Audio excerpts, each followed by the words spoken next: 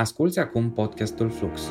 Următorul segment este un extras din evenimentul intitulat Criza de sens și depresia, care l-a avut ca invitat pe profesorul universitar dr. Mircea Miclea. Comunitățile devin puternice atunci când ele își găsesc un sens comun, o ideologie, un set de idei, de lucruri, de convingeri în care ei cred. Și atunci acele convingeri, poate să fie o religie, poate să fie o alt fel de convingere, nu neapărat una de tip religios, dar care îi adună pe oameni. Dintr-o dată comunitatea respectivă devine mult mai eficientă, mult mai coezivă. Dimpotrivă, când comunitățile își pierd sensul, ele își pierd puterea.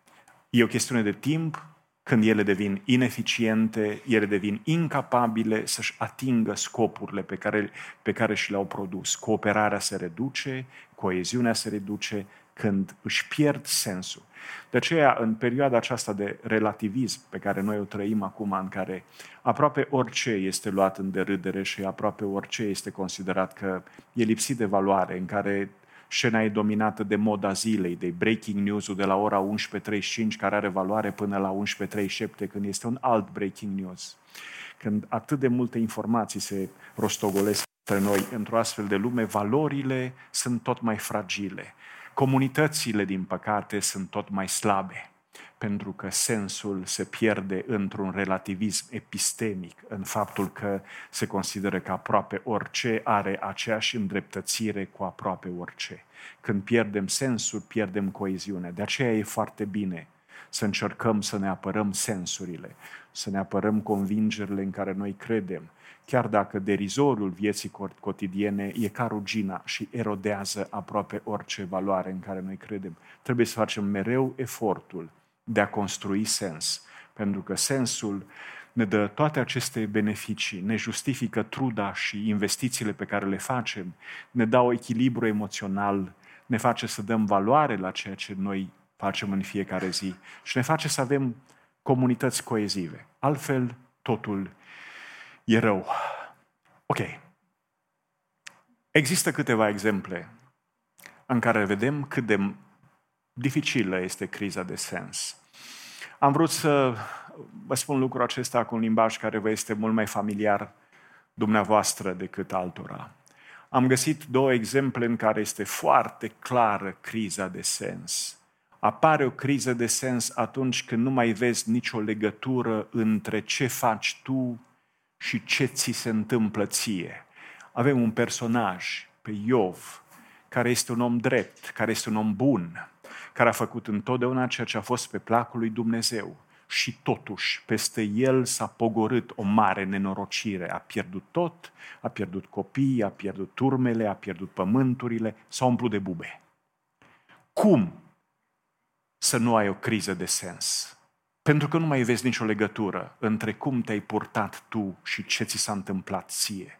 Mai mult, te uiți și la alții, te uiți la alții, la ticăloși.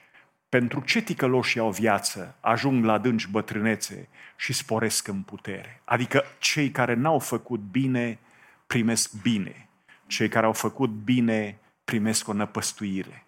Cum să înțelegi lucrul acesta? Și atunci, bineînțeles că intri într-o criză de sens. Începi să spui, ce aici? Și când intri într-o criză de sens, automat tot ce faci nu mai are valoare, automat nu mai poți să fii coeziv, automat nu mai poți să ai echilibru emoțional și te sfâșie o durere necuprinsă, nu-i așa? Asta este un exemplu de criză de sens. Oricare dintre noi putem trece printr-o astfel de criză de sens când nu mai vedem nicio legătură între ce facem și ce ni se întâmplă, între modul în care trăim viața și ceea ce vine peste noi. Americanii numesc asta learning helplessness, un fel de neajutorare învățată. Înveți că orice ai face, tot degeaba faci, că nu e o legătură între binele sau răul pe care îl faci și ce se întâmplă. Asta este începutul depresiei. Martin Seligman, care a făcut cercetări pe această neajutorare învățată, a lucrat cu animale de laborator. Într-o situație experimentală a pus niște animale de laborator, niște câini, într-o parte a cuștii și în cealaltă parte erau două despărțituri. Într-o despărțitură, dacă mergeau, primeau un șoc electric, într-altă despărțitură primeau mâncare, adică o recompensă sau o penalizare. Treptat au învățat să nu meargă acolo unde e șocul electric, să meargă unde este mâncare. Dar după aceea, experimentatorul a inversat lucrurile și le-a făcut aleatorii. Adică uneori, când mergeau acolo unde înainte primeau șocuri electrice, uneori primeau mâncare, alteori primeau șocuri electrice. Când mergeau acolo unde înainte primeau mâncare, uneori primeau mâncare, alteori șocuri electrice. Ce s-a întâmplat? Animalele au devenit tot mai apatice. Au început să se retragă, au început să nu mai vrea să meargă să facă nici una, nici alta. Nici măcar atunci când s-a ridicat restricție și a spus, acolo este mâncarea, o vedeți. A spus, nu mai vrem să facem. Și unele dintre ele au devenit tot mai apatice, unele dintre ele au murit. Asta este o situație de learning helplessness, de neajutorare învățată. Când vedem că nu e o legătură între ce facem noi și ce ni se întâmplă nouă, nu vedem legătura, deci când nu mai avem sens, nu vedem sensul, atunci începe depresia. Criza de sens este începutul depresiei și este partea cea mai mare a depresiei. Despre asta vorbește Iov. Este o situație în care el nu vede legătură între ce face, binele care îl face și ce îi se întâmplă, între răul care îl fac ticăloșii și ce li se întâmplă ticăloșilor. Și atunci asta este o criză de sens. Oricare dintre noi putem trece prin ea. Poate că am și trecut prin ea. Poate că unii dintre noi am trecut de mai multe ori prin ea. Există un alt exemplu, o altă situație când intrăm într-o criză de sens și ea este ilustrată de un alt personaj și este prezentată în Ecleziastul. Este criza de sens pe care o ai atunci când ai tot ce-ți trebuie, când ai făcut tot ce ai visat și te trezești într-o dimineață și te uiți la toate lucrurile pe care le-ai făcut și ți se pare că nimic nu mai are valoare. Și este ceea ce spune Ecleziastul. Nu? Am luat acolo un citat. Apoi m-am uitat cu luarea minte la toate lucrurile pe care le-am făcut, pe care le-au făcut mâinile mele și la truda cu care m-am trudit. Și iată, totul este deșertăciune și vânare de vânt, fără niciun folos sub soare. Asta ni se întâmplă la mulți dintre noi, se întâmplă la oameni. De ce? Pentru că mintea noastră funcționează într-un anumit fel.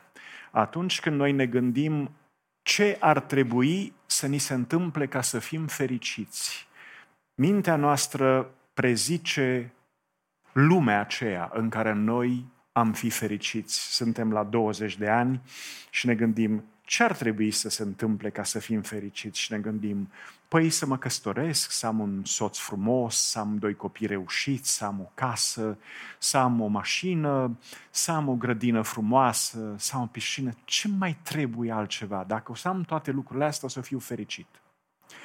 Bun. Și o să am toate lucrurile astea și într-o dimineață mă trezesc, mă urc în balcon și din balcon văd toate lucrurile acestea. Și nu mai simt niciun fel de fericire. De ce? Pentru că creierul nostru nu are aceeași capacitate de a prezice ce se întâmplă cu mine în viitor. Presupune că eu sunt tot ăsta de la 20 de ani și că dacă se întâmplă lucrurile acelea, eu automat voi fi fericit. Adică face o predicție afectivă despre cum va fi lumea, dar nu face o predicție afectivă despre cum voi fi eu când se vor întâmpla toate lucrurile acestea.